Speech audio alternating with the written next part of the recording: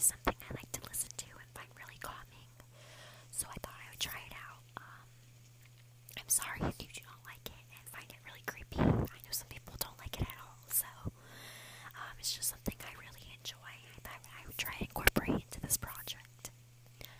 Firstly, before I get into things, I want to apologize in advance if you can hear weird noises in the background. I have a puppy, and she's active at all hours of the day, so I'm sorry about that. You may hear some snores. She's currently sleeping like a couple of feet away from me, so yeah. Secondly, and more importantly, I want to bring up that I have been diagnosed with borderline personality disorder for almost a year now. That is one of the main reasons that I chose this topic. I just really think having been personal, this assignment was more interesting for me. Of course, I want to think or want to bring more awareness to this disorder. I feel like it's not really brought up a lot. I did not know about it until I was diagnosed with it, so I assume a lot of you do not know about it.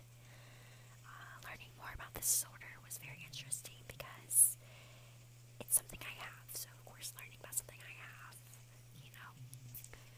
it's pretty cool. I hope y'all can learn something from this as well, and I don't bore you. So, if you don't know what borderline personality disorder is, like I didn't, I will start off by listing what it is and some of the general symptoms. Borderline personality disorder, or BPD for short, and I will refer to it as BPD for probably some of this, is an illness marked by ongoing pattern of varying moods, self-image, and behavior. Common symptoms include abandonment issues, unstable relationships, distorted and unstable image or sense of self. People with this disorder also generally experience a high impulsivity, including reckless driving and excessive speeding. They may also have issues with substance abuse, feelings of dissociation, chronic emptiness, and intense and changing moods. Typically, a person with borderline personality disorder will have trust issues, irrational fear of people and their intentions, and overall worry. They will have moods consisting of all good or all bad. Meaning you're gonna have a really good day, everything is amazing and great, or you're having an awful day, nothing makes sense, and nothing is going right. There really is no in between when it comes to this disorder. You feel no in between. There are, of course, a lot of other symptoms that I did not bring up. I just tried to bring up the most common ones that I know of, researched, and know people having, and some of them I experienced myself. I, of course, could probably make a whole podcast of symptoms alone, so I'm going to stop while I'm ahead. If you want to do your own research and you find this interesting, I fully suggest you do so. There is a lot of research surrounding, what borderline personality disorder is and the symptoms of it. And, explore it, it's cool to learn about new things. Borderline personality disorder does have a negative stigma surrounding it, which I feel like a lot of mental disorders do, especially mood disorders. People just try to write it off, or write others off as being crazy, which I think is really sad.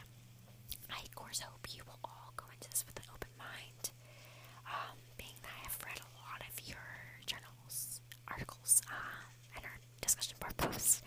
I have full confidence that every one of you will do so. Let's really get into it.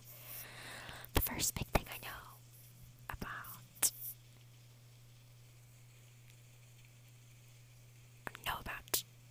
I'm sorry, I lost my train of thought there. The first thing I know you find when you look up borderline personality disorder is that there's no clear cause of the disorder. Yes, there's information about the symptoms, but there's not really a lot on how people develop it. I had to look hard to even see what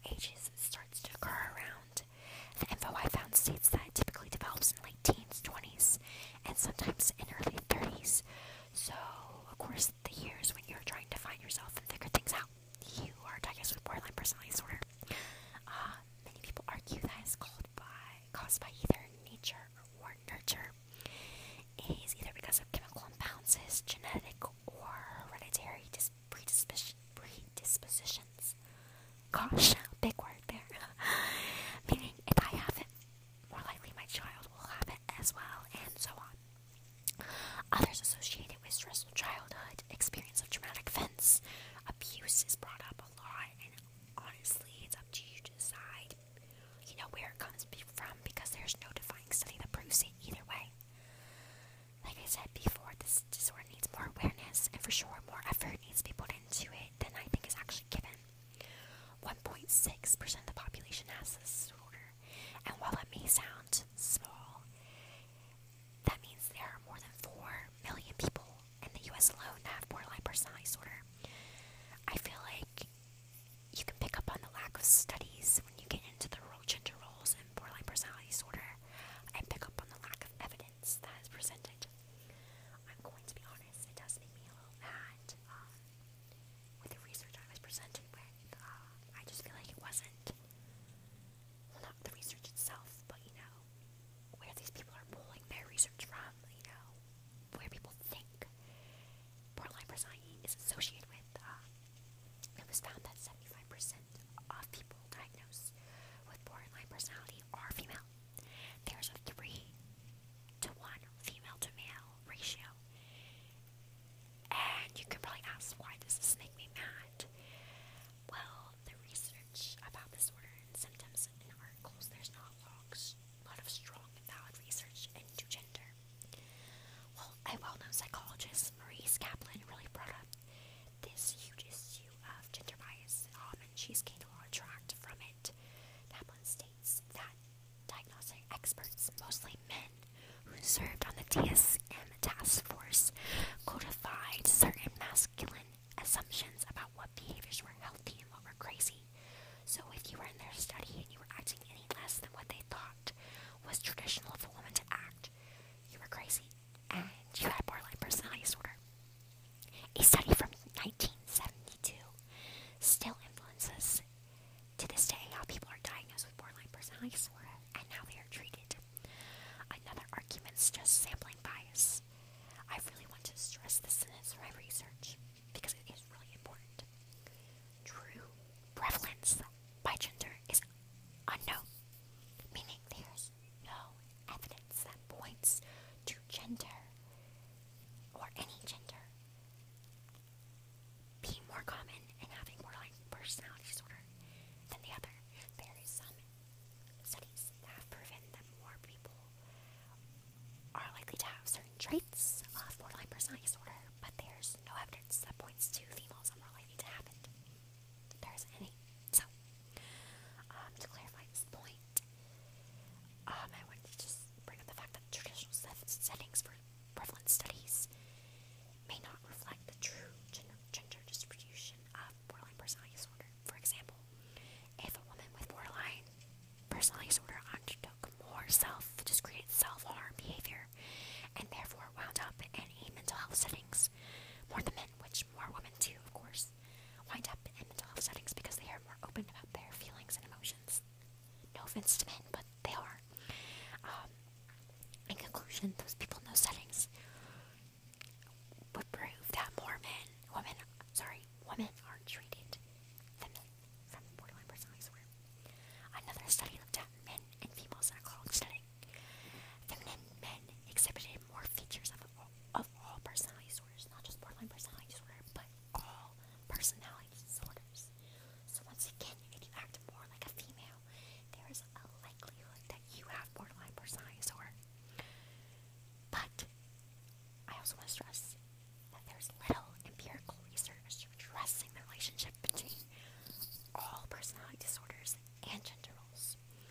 What research there is tends to focus on whether DSM personality disorders include traits associated with gender roles, i.e., femininity or masculinity. In my honest opinion, I feel like there needs to be more awareness of borderline personality disorder, as well as more studies conducted to really dive into finding evidence of what gender really is diagnosed with borderline personality disorder.